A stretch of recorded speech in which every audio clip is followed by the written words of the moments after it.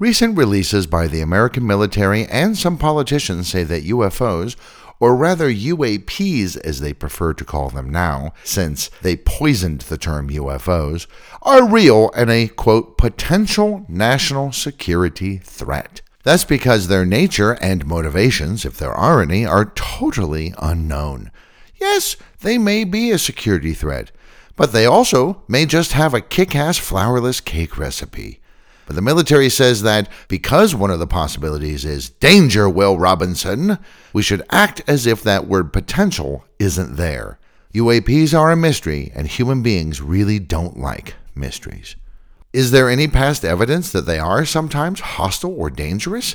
There have been past encounters with them that have been dubbed, quote, battles or dogfights, and a few incidents that might be indicative of some kind of intent to harm. No, not the supposed they abducted me and put things up my butt reports, which would hardly constitute a national security threat, but other, less well-known close encounters of the suspect kind, or at least encounters that we interpret as maybe not so friendly, though that might say more about us than any glowing orbs flying around in the sky. Thank you for listening to this episode of Conspiracy Clearinghouse. Red Alert! UFOs as threat! Don't forget you can subscribe to this podcast, and I wish you would. And if you like what we're doing, you can donate via our Buy Me a Coffee page.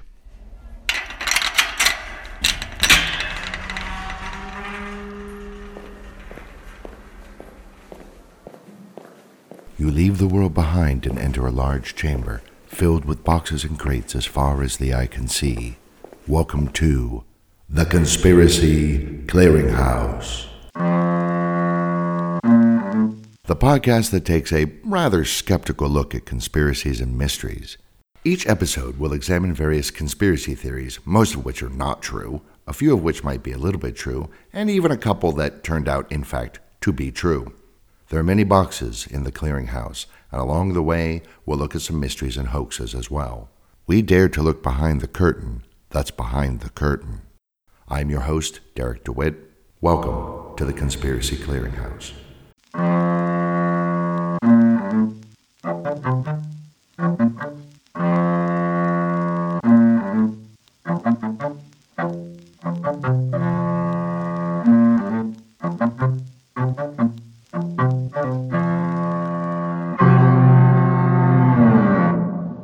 Close call! We've already talked about the Mantell UFO incident that resulted in the death of a pilot and what's known as the Gorman UFO dogfight, both of which happened in 1948. But Captain Thomas F. Mantell Jr. was chasing a UFO, went too high, passed out from lack of oxygen, and then his plane crashed in a field, killing him. While George Gorman was also chasing a mysterious blinking light in the skies over Fargo, North Dakota, and when he tried to cut across its flight path, it rushed directly at his plane, veering off at the very last second. This happened 5 times and was called a dogfight, quote-unquote, though no weapons were engaged at all. In the first instance, the UFO did nothing except run away at very high speed, and in the second case, could also have been interpreted more akin to like a game of tag, minus the actual touching. We've also talked about the Childs Whitted incident, also happened in 1948, which seemed like a near miss between a commercial plane and a UFO, and there have been other near misses as well. On February 10, 1951, a U.S. Navy plane was headed to Gander, Newfoundland from Iceland when a large orange circle of light almost hit it. The light circle veered off at the last moment and, according to a report, quote, literally almost flew circles around the Navy plane. On October 14, 1954, Royal Auxiliary Air Force pilot James Salandon was flying a Gloster Meteor F-8, which was an RAF plane, out of the Northfield Airfield about 14 miles northeast of London, heading east. As he got over Southend-on-Sea at the mouth of the Thames estuary about 4:30 p.m., 2 circular objects, one silver and one gold, approached his craft at high speed. As a collision with the silver one seemed imminent, it suddenly rapidly changed direction, missing the airplane. And then, of course, there's the Manises UFO incident, the most famous case of its kind from Spain. On November 11th, 1979, Flight JK297 was heading to Las Palmas in the Canary Islands from Salzburg, Austria. After a short refueling stop in Majorca, the flight crew noticed red lights approaching them at high speed when they were back in the air. This was about 11 p.m. Worried that there could be some kind of mid-air collision, the plane changed altitude, but the lights also adjusted, once again on a direct course for the jet airliner. Whoever was flying this thing was certainly in violation of a number of safety regulations and potentially putting the crew plus their 109 passengers in danger. So pilot Francisco Javier Lerdo de Tejada decided to make an emergency landing at Manises Airport near Valencia. The lights followed them on their descent, cutting away just before the plane touched down.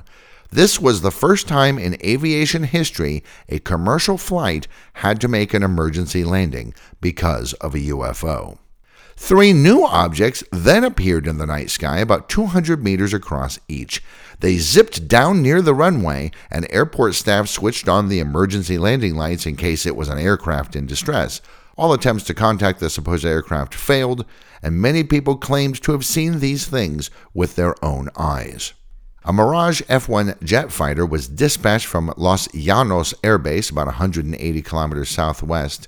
Air Force Captain Fernando Camara saw the lights were traveling at high speed, so he increased his own speed to Mach 1.4 just to get in close enough to be able to see something with the naked eye. He reported he saw a bright sort of cone with the tip chopped off that was changing colors. As he got closer, it accelerated and vanished from sight. Radar picked it back up near Valencia, so he headed back that way, once again seeing the cone. And once again it sped up and disappeared, but his fighter jet's systems jammed and his alert system indicated that there was a target lock on his plane. He continued on just the same, seeing it a third time before it took off for good, this time heading south. News of the incident spread, and in September 1980, the Spanish Parliament demanded an explanation. The official story was that it was a number of coincidental optical illusions. Captain Camara thought maybe he'd mistaken lights from a chemical factory about 100 miles away for a craft in the sky. The equipment failure, which was not made public until much later, was explained as a result of U.S. military presence in the area that was conducting electronic warfare to aid the 6th Fleet, which was nearby as they were preparing for a worst-case scenario in resolving the Iran hostage crisis, which had kicked off back on November 4th, 1 week before this incident. None of this, however, explains the fact that these mysterious objects also appeared on radar, and most people, politicians, aviation experts, and the public tend not to believe these explanations. However, 20 years later, the Anomaly Foundation, a Spanish nonprofit that looks into UFO reports, reviewed a 200-page report by Fernandez Perez that reinforced the chemical plant explanation combined with a panic attack on the part of Francisco Javier Lerdo de Tejada, the pilot of Flight JK297. Air Force Captain Camara was similarly confused by the lights from the factory. The equipment interference was because of the U.S. Navy 6th Fleet helicopter carrier Iwo Jima, who was deploying electronic countermeasures at the time. The Anomaly Foundation found the report thorough and credible and said that this was the final word on the subject of the mysterious Manises UFO incident. So, these things might pose a danger in the air because they behave so strangely and to us unpredictably. And unpredictable is not a good word in the context of air traffic. And as that equipment failure shows, sometimes their proximity seems to make things stop working altogether. Things fall apart. In early November 1957, several people saw strange flashes of blue light, a glowing red light, a rocket-shaped object, and an egg-shaped object, accompanied by their car engines temporarily dying. All told, 15 separate UFO reports came in the evening of November 2nd, 1957 from the area around Levelland, Texas. And while Project Blue Book dismissed most of them as unreliable because the witnesses did not have much education, snobs, the Levelland UFO case is considered by many UFO folk to be one of the most important sighting clusters ever. The official report from Blue Book, after they were done denigrating the locals, was that it was ball lightning. However, there are many who dispute that. Early in the morning of September 19, 1976, radar operators in Tehran, Iran, picked up unusual traces. An F-4 Phantom II interceptor was sent to investigate, but when the jet reached the area, all the navigation and communications equipment on board failed, only coming back into operation once the plane had landed. A second F-4 was sent up, but just after that, the pilot got a radar lock and his communications went down. He did, however, see an object quite large, about 42 meters across, but then a smaller round object came out of it, traveling at high speed. The pilot thought it was a missile, so he tried to fire an infrared guided missile of his own to intercept it, but that equipment too failed. The smaller object dove towards the ground, slowing and eventually seeming to land gently. Once that pilot was well away from the object, his equipment all returned to normal function. It would also turn out that a commercial jet nearby at the same time also had their radio stop working for a short while. A number of non-UAP explanations have been offered for the 1976 Tehran UFO incident, including chronic equipment failure in the F-4s, pilots seeing Jupiter, and a meteor shower. Also, though an initial search of the area where the smaller object supposedly landed showed nothing, but later they found a beeping transponder from a Lockheed C-141 Starlifter. This was an American transport plane that had been having problems with air turbulence causing their transponders to spontaneously eject. So maybe that was the explanation for that part of it. Some reported incidents involve scorching or burning. For about 3 weeks, starting in late March 1995, many UFOs were spotted in the skies over South Africa. In one incident, many people in the town of Lindley reported that their digital watches all stopped when an unknown object flew by overhead. In another incident, a farmer near the town of Coligny said that a craft of some sort had landed on the road, blocking it for about 3 minutes. During this time period, the farmer's truck engine stalled, and when he got out of his vehicle, an invisible force pinned him to the ground. Once the object flew off, the ground it had sat on was extremely hot. There are a number of stories of UFOs landing somewhere and leaving some kind of scorched patch on the ground. And there are cases of people being affected, not just equipment or plants, and sometimes the people actually get hurt. Mom, I got a owie. In 1950, Italian worker Bruno Facchini took a break during his late-night shift in the city of Varese, about 60 kilometers northwest of Milan. He saw a bright greenish craft near the factory doors, circular in shape, with a ladder coming out of it. At the bottom of the ladder, there was a being of some sort, apparently welding. Then, more smaller creatures came out of another opening, and the ladder went back inside, as did most of the creatures. But then he heard a sound like a beehive, and it kind of freaked him out, so he started to run away. One of the creatures still left on the ground pointed something at him. There was a flash of light, and he was forcefully knocked down. The object then flew away. The next day, indentation marks were found where the craft had stood, as well as burn marks and pieces of a strange green metal. Later analysis would show this metal was 74% copper and 19% tin, with the remaining 7% a mixture of other metals, all readily, easily found on Earth. In early November 1957, just 2 weeks after Brazilian farmer Antonio Villas-Boas made one of the first alien abduction claims, this was talked about in a previous episode about early UFO abductions, 2 soldiers at a military fort near Sao Paulo saw an unknown object descending from the sky. All of the electricity in the fort suddenly went off, and as the object got nearer, the 2 men suffered moderate burns from an intense wave of heat that came off of it. In May 1967, Canadian industrial mechanic and amateur geologist Steve Michalak went to Falcon Lake in southeast Manitoba, about 150 kilometers east of his home in Winnipeg, staying at a nearby motel.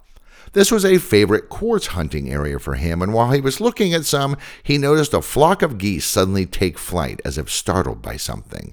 He glanced up and saw two red glowing objects about 45 meters away hovering above the ground.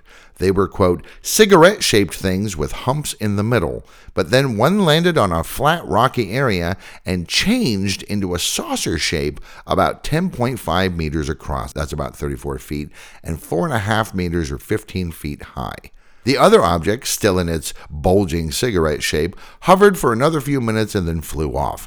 The one that had landed and transformed just sat there, so for the next half hour, he also sat and sketched it. And then he decided he would walk towards it. His first thought was that it was some kind of American aircraft of an experimental nature, but he could see no signs or flags or other identifying marks. It also had no seams, as if it was just a single piece of material. And it kept changing. Sometimes it looked like red glass, sometimes it shifted to a gray hue, reminding Michalek of hot steel cooling and heating. And it gave off a faint golden glow, and it smelled a bit of sulfur. There was also a whirring sound coming from it that he interpreted as some kind of a fan, and warm air seemed to be coming from the object with a hissing sound.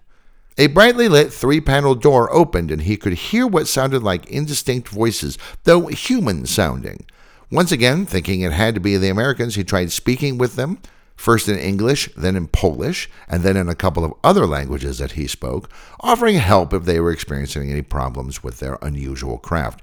The voices stopped talking abruptly. He put on his welding goggles and gloves, which he had in his toolkit with him for protection, and got even closer.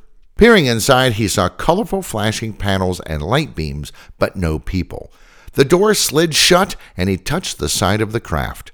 It was so hot it melted the fingertips of his gloves. The saucer then rotated until a panel with holes in it was facing him. From these holes, extremely hot air shot out, hitting him in the chest, knocking him backwards, and setting his clothes on fire. As he was tearing off the burning rags, the object took to the air and whisked off. Heading back to his motel, he felt unwell, nauseous, and finally throwing up several times. The local doctor was away, so he took a Greyhound bus back to Winnipeg, heading straight to the hospital. Doctors there noticed he had a pattern of small circular burns on his chest in a grid pattern, and he continued to worsen with headaches, blackouts, and weight loss over the next few days and weeks. Local doctors then sent him to the Mayo Clinic in Minnesota, where experts concluded he was probably suffering radiation poisoning. However, tests for radiation exposure showed negative, so they didn't really know what to think of it, and they sent him home. For the next 32 years, he would never regain his former weight, his blood cell count was dangerously low, and the burns would sometimes reappear for periods of time. He died in 1999 at the age of 83, still thinking it had been some kind of experimental flying vehicle. But other people thought, no, that was a UFO, and that means aliens. An investigation commenced shortly after his story came out. At first, authorities said he probably had been drunk and was hallucinating, which doesn't really happen with alcohol, but anyway. Mounties did find a burned circle of plant life about 4.5 meters across in the area Michalek said he'd seen the object, an area where plants still refuse to grow to this day. Plus, there were the burns on his body and subsequent medical problems. The Mounties also found radioactive material in the soil and on his clothing. Later, a vein of radium was discovered in the rock nearby.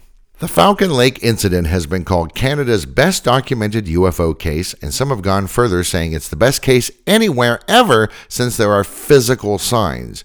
Yet, others continue to beat the drunk drum, claiming no, he'd been drunk, and then he had some kind of weird accident, and then he made up this ridiculous story to cover up his embarrassment. But true believers maintain that he had had a physical encounter with an alien spaceship that sprayed him with radioactive exhaust, either accidentally or maybe even on purpose. On December 8, 1978, two hikers were exploring Monte Mussine, about 10 kilometers northwest of the city of Turin. The mountain has a long history of odd occurrences, ancient stone menhirs, legends of witchcraft, and magic caves wherein live wizards or strange creatures, and so on. The hikers saw a blinding light rise above the trees, and one of them went to get a closer look. But then that person, I guess they went around a corner or something, seemed to disappear. The other hikers started searching and then came across another group of hikers, told them what had happened, and those hikers decided to help search for his friend. The hiker was finally found unconscious at first and upon awakening could not tolerate light of any kind. He acted as if he was in some kind of a trance, and his heartbeat was highly irregular. He also had an odd kind of scar on his leg that he hadn't had before, almost like a burn. Later, he said he remembered seeing a pear-shaped UFO that grew larger, then 4 men with heads like melons came out of it. For many weeks afterwards, both he and his companions, who also had seen the light in the sky but not the object or the beings, suffered from conjunctivitis, which is what we called pink eye as kids. Usually this is viral or bacterial, but can result from allergic reactions and exposure to certain chemicals. A cylindrical UFO was seen on the same mountain 18 years later, in 1996, by 2 different hikers who also said they saw large-headed beings inside the craft. Another case of eye damage occurred near Warren, Minnesota on August 27, 1979. Deputy Sheriff Val Johnson was patrolling about 2 o'clock in the morning when a bright light about 8 to 12 inches across, so small, appeared just above the surface of the road. It suddenly rushed at his car and seemed to strike it. He remembers an impact and the sound of shattering glass and everything kind of spinning around before he fell unconscious. When he came to 39 minutes later, the car's windshield was cracked, the emergency light was broken, and the radio antenna was bent. Also, his watch and the clock in the car were both 14 minutes slow, suggesting that they had been stopped for that length of time before starting up again. But the radio was working, so, naturally, he called for assistance. He had several bruises and tender spots, and his eyes were irritated, so he went to the hospital. The doctor said the damage to his eyes resembled welder's burns, which are caused by extremely bright light. Interestingly, that very same night in the very same area, a man whose last name was also Johnson, but no relation, also saw a bright light rush at his car, but he shut his eyes and the light sped off, leaving him and his vehicle alone.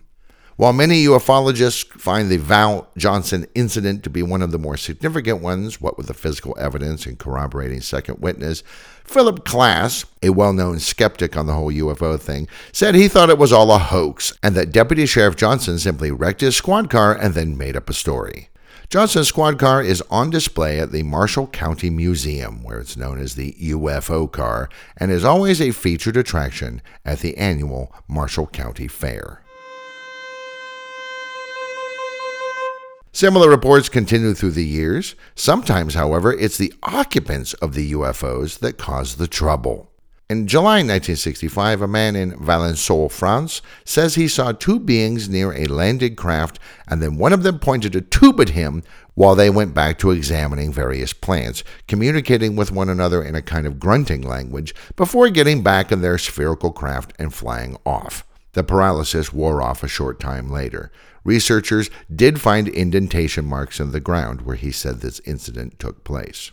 In 1973, truck driver Dionisio Yanca was changing a flat tire on the side of the road in Argentina the night of October 27th when a bright light paralyzed him. He then blacked out only to find himself in a rail yard in the city of Bahia Blanca, 9.5 kilometers away, hours later with no memories of what had transpired.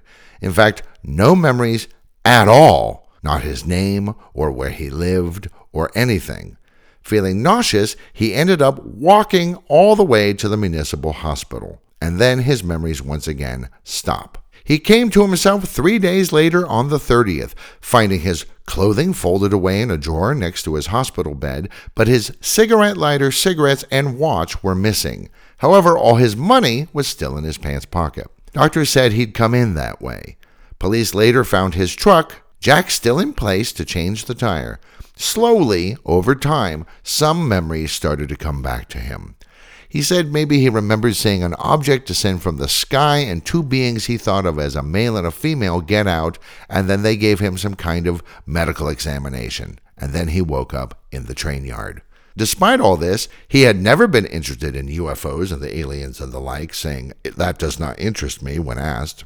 And after the incident, his indifference remained. But he was probably a little bit annoyed that those two aliens had stolen his cigarettes, lighter, and watch.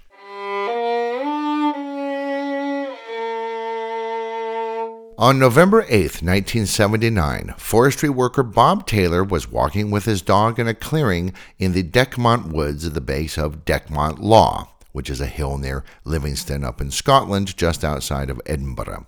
Suddenly, he saw what he called a, quote, flying dome about 6.5 meters, 21 feet across, hovering above the ground. It was dark, seeming metallic, but also rough, like with a sandpaper-like texture, and it had a series of small propellers around its outer rim. Suddenly, a smell, quote, like burning brakes, like car brakes, assailed him, and the small propeller things flew off the craft and grabbed him, dragging him along the ground towards the larger object. He smacked his head several times during this harrowing journey and blacked out. He came to sometime later, still in the forest clearing, but with the strange objects gone. However, when he returned to his truck, parked about 500 meters away, it would not start, so he had to walk the 1.5 miles or so back to Livingston. Needless to say, when he showed up at home, all covered in mud and scrapes with his clothes in tatters, his wife made him call the police. After getting some quick treatment from a doctor, he took the police out to where the incident had occurred.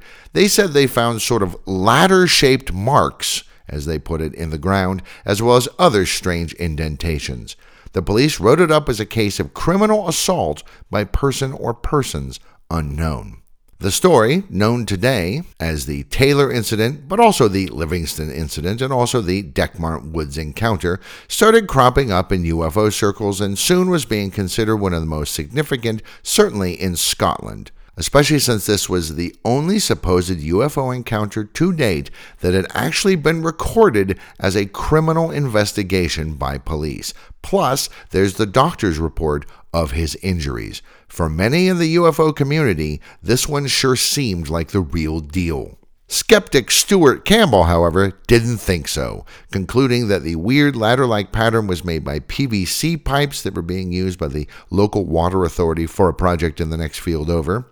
Other explanations have been put forth, including an odd single instance of temporal lobe epilepsy that combined with lingering effects from an earlier bout of meningitis Taylor had suffered, or an attack of epilepsy combined with seeing an atmospheric mirage of Venus. And, as a local businessman put it, a mini-stroke combined with exposure to harmful chemicals that made Taylor think a nearby water tower was a UFO before he started convulsing. These explanations, though, seem almost as far-fetched as the cause having been a UFO.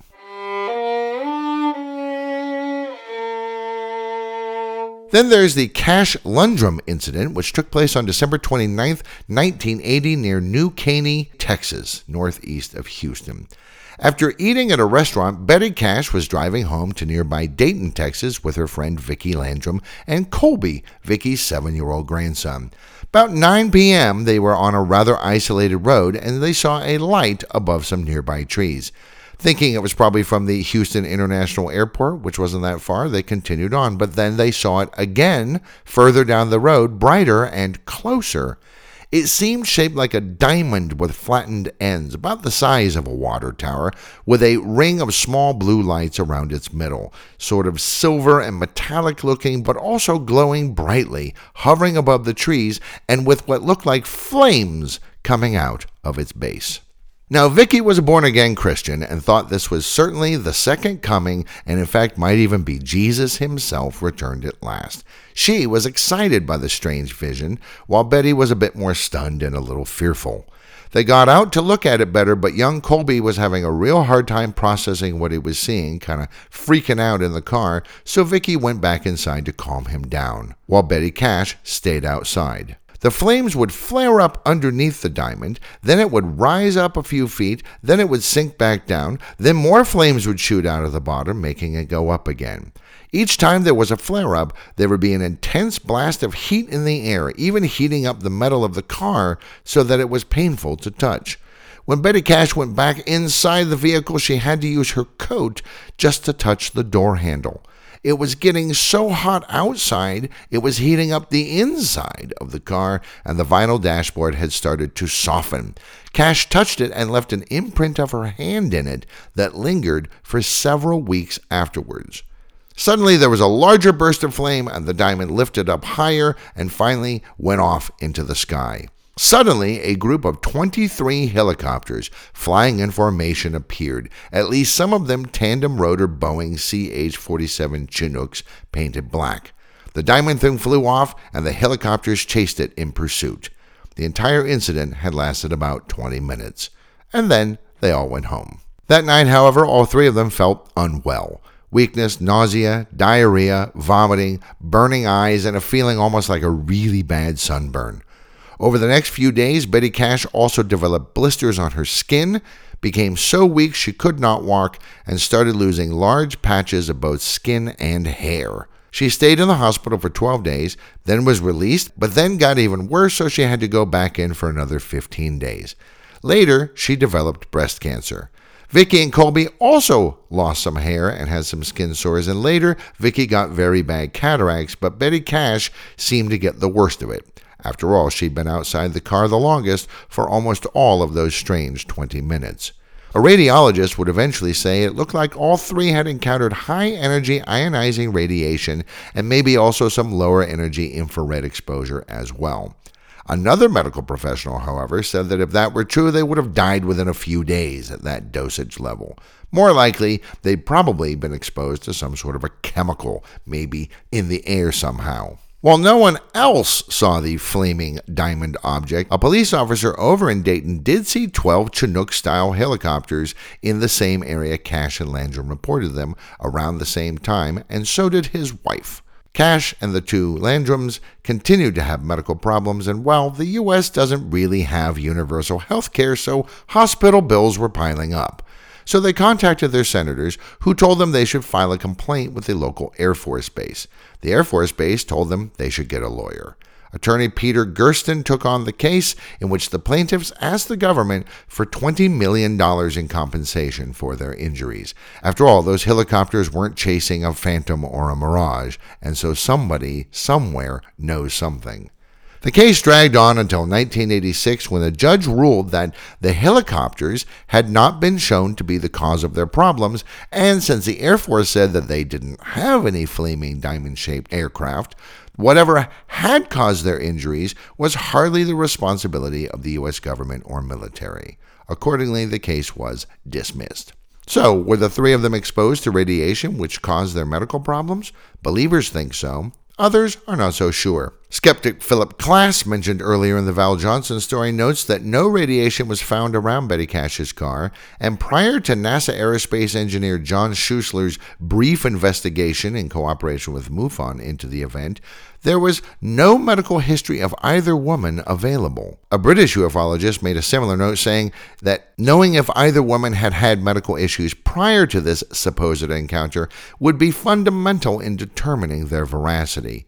Brian Dunning of the Skeptoid podcast found that Cash's own doctor thought her losing hair was due to what's called spot baldness, which is an autoimmune disease. He also notes that Vicky Landrum did indeed develop cataracts, but in only one eye. Betty Cash died in 1998, age 69, having appeared on several television programs like Unsolved Mysteries and America Undercover. Vicky Landrum lived to age 83, dying in 2007, after also appearing on TV on That's Incredible, UFO Cover-Up Live, and Unsolved Mysteries. Young Colby Landrum, who is now approaching 50, has appeared on Ancient Aliens and UFO Hunters Alien Fallout.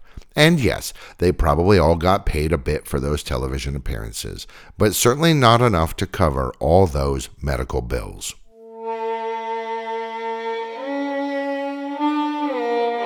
These preceding stories have been of just one or a couple of people claiming injuries. But what about when a whole bunch of people say that something bad happened to them over a fairly long period of time? Let's take a look at the Colares UFO flap, which kicked off Brazil's own version of Project Blue Book. The small town of Colares, today around 12,000 people, is up in the north of Brazil on the coast of Baía do Marajo, or Marajo Bay, which is sometimes called the Marajoya Gulf and also the Amazon Gulf. because the whole area is surrounded by the Amazon jungle. It's inhabited mainly by indigenous people from the Amazon and their descendants. In mid-1977, UFOs were seen repeatedly in the area around Colares, but also near Belém and São Luís, and even as far west as Santarém and Manaus. But pretty soon, some pretty disturbing reports were coming out of Colares about people being attacked by UFOs. There were several kinds of UFOs, all different sizes and colors, many saucer-shaped, but not all, like one looked like a boomerang, for example. Some witnesses said they could see small beings piloting these UFOs, beings about 3 or 4 feet tall, that's about a meter, and who look a lot like what UFO people call the Greys, the kind of classic alien. And people in the town said that they shot beams of light at anyone who looked at them. These beams, bright white and about 7 or 8 centimeters across, about 2.5 to 3 inches, punctured the skin and created a burning-like sensation, like a cigarette burn, and sometimes also caused lesions. These beings struck people in the face, and if they turned and ran, in the upper back. Sometimes the beams were brighter, and the victim then said it was like having a heavy weight pressed on your chest. Other times, the light seemed to paralyze the people struck, and then red, blue, and yellow beams were also reported at different times with different effects. While some people had burn marks, others had small punctures in their skin and reported feeling weak afterwards. And some of those people started to lose their hair and said that the skin around their wounds turned black. Doctors who examined these people found them to be suffering from loss of blood. The locals started calling the saucers chupa chupa, which means sucker sucker, probably a reference to this weird, almost vampiric activity. The attacks became so frequent, people started hiding indoors, only venturing out when spotters would give the all clear. They kept the nasty little buggers away using fires kept burning all day and night and by shooting off fireworks. Finally, in October, the mayor asked the Brazilian Air Force to please send in somebody to take a look into this. While the Brazilians have been sort of discreetly looking into UFO reports since 1954, they codenamed UFO reports, quote, H-traffic, these events prompted them to start Operação Prato, which directly translates into Operation Plate, but Operation Saucer is probably more in keeping with what they intended. Operation Saucer lasted from October 20th until December 5th. Air Force investigators swarmed all over the small town, and they saw plenty. Many of them saw UFOs, and over 500 photographs and more than 16 hours of film footage were shot by military personnel. Some of them also saw the alien-looking pilots, and a few of them were even attacked. Many UFOs were also observed diving in and out of the sea out near the beach. Some investigators guessed that maybe there was an underwater UFO base there. Several of the investigators would suffer PTSD as a result of their experiences there at the edge of the Amazon jungle. At least one Air Force captain hanged himself with his own bathrobe tie 20 years later, just after giving an interview about his experiences. Writer Daniel Rabiso Giesi, in his book Extraterrestrial Vampires of the Amazon, said that quite a few of the Air Force folks even went insane. The final report for Operation Saucer was more than 2,000 pages long. Most of it was never released, but some items have come to light in recent years. See the episode notes for a link to some extracts.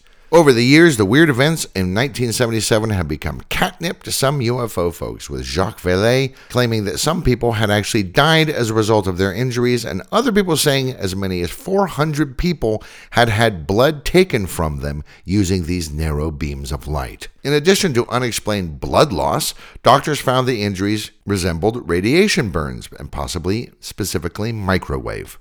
But what's for sure is that the people of Colares were terrorized for months by, let's call them, racist vampire aliens, or something at any rate.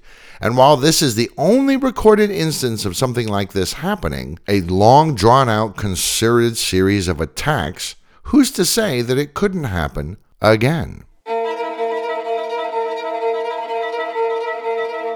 It's not you, it's me. Keep in mind that sometimes when there's trouble with UFOs or alleged visitors, we're the ones who started, or at least try to. Sometimes we are the jerks.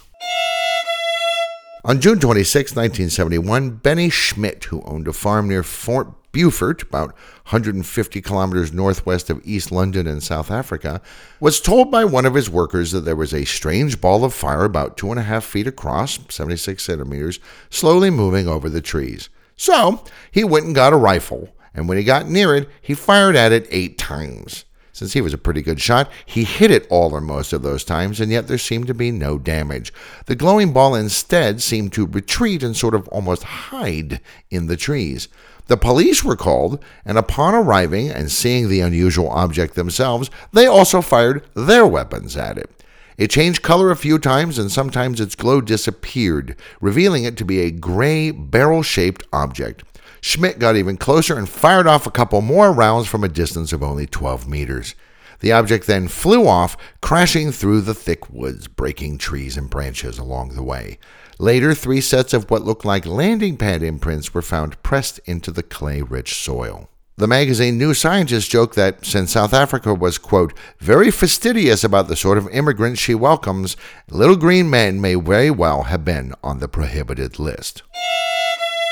Early in the morning on April 11, 1980, Peru's La Jolla Air Force Base was preparing for some exercises and equipment tests. A strange silver object was spotted floating about 600 meters above the ground, it's about 1,900 feet, about 5 kilometers from the airfield.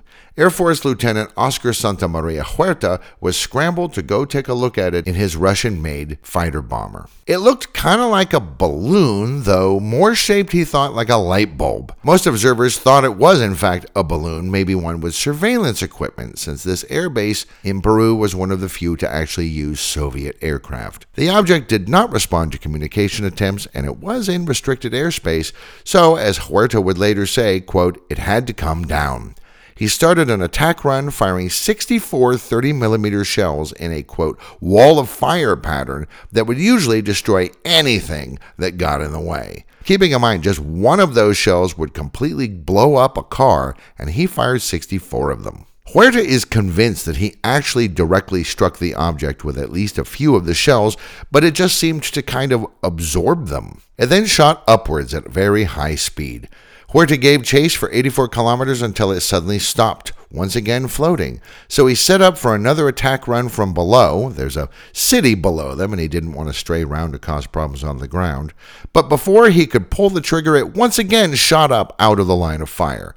This repeated 2 or 3 more times, so he adjusted his altitude to attack from above so it couldn't pull the same trick again. But as he climbed, it climbed up along with him, keeping to the same altitude as him until eventually he hit his aircraft maximum ceiling. Running low on fuel, he knew he'd have to break off contact, so he flew closer to at least get a good look at it before returning to base. From a distance of only about 100 meters, he said it was shaped more like a cream-colored light bulb cut in half than any kind of a balloon.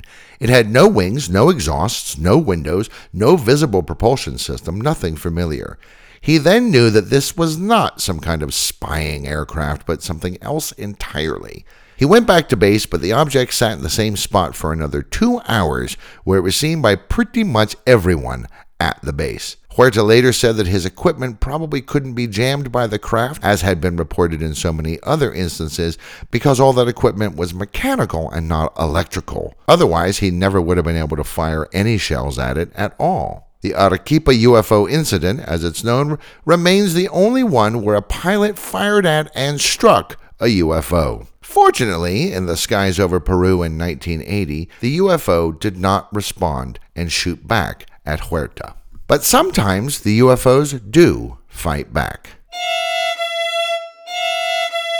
In May 1951, during the Korean War, some GIs near Chawang, up what's near now the border between North and South Korea, saw what they described as a glowing orange jack-o'-lantern coming down from the hills into the village, just as an artillery barrage was being started from there. This glowing object drifted right into the artillery fire but suffered no damage. Its light then turned green, so they fired at it with their M1 rifles. As the armor-piercing rounds hit the object, the soldiers swore they heard metallic pangs, and the thing started weaving back and forth, with its lights flashing on and off. Then a new light, almost like a searchlight or what you see in a lighthouse, started sweeping around the object in pulses. When this light struck the soldiers, they felt a burning sensation. So they ran off into a nearby bunker, and the object shot off into the sky.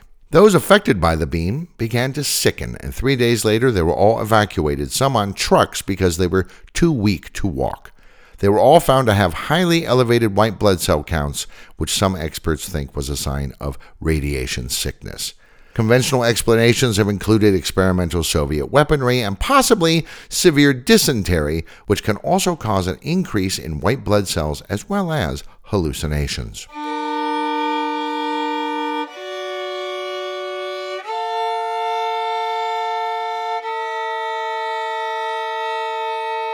And then there's the Blue House UFO incident that happened over Seoul, South Korea on October 14, 1976. A dozen or so bright lights were seen moving in a regular pattern in the night skies over the capital, approaching the Cheongwa-dae, or Blue House, which was both the office and residence of the President of South Korea. Fearing some kind of North Korean attack, and coming as it did just 2 months after the August 1976 crisis that really almost led to nuclear war, the Army fired anti-aircraft guns at the lights. Lots of anti-aircraft guns, literally thousands of ammunition rounds. Unfortunately, the targets were right over the city, which had about 7 million people in it in 1976. Hot anti-aircraft rounds started falling out of the sky, raining down upon the inhabitants of Seoul. The lights, whatever they were unaffected by the guns. Sometime later, an official story of sorts was put out that it had been an American freight plane that had strayed into a no-fly zone, but literally thousands of people saw not one set of lights, but as many as 12. It's hard to say exactly how many people were injured by the anti-aircraft ammunition, since the entire incident was pretty much covered up for decades, but estimates run to the hundreds at least. It's also a rather common practice in South Korea for governments leaving power after an election to remove records so they can cover up any endemic corruption that occurred on their watch, which makes finding exact details even more difficult. But there are plenty of people who are still alive who saw those lights, and even some who still bear the scars those anti-aircraft rounds gave them.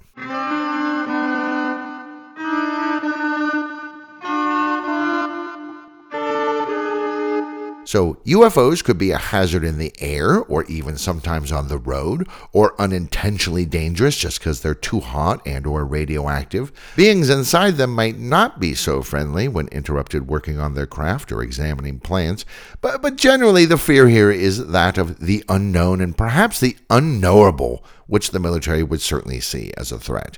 It should be noted that there are almost no incidents in which UFOs actually attack anyone, even when they themselves are fired upon.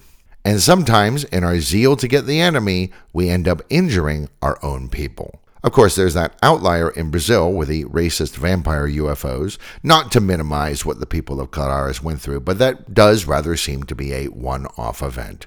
So, possible threat? Yeah, possible. And there are other things that UFOs do that further concern the military. But we'll have to look at those in a future episode of Conspiracy Clearinghouse.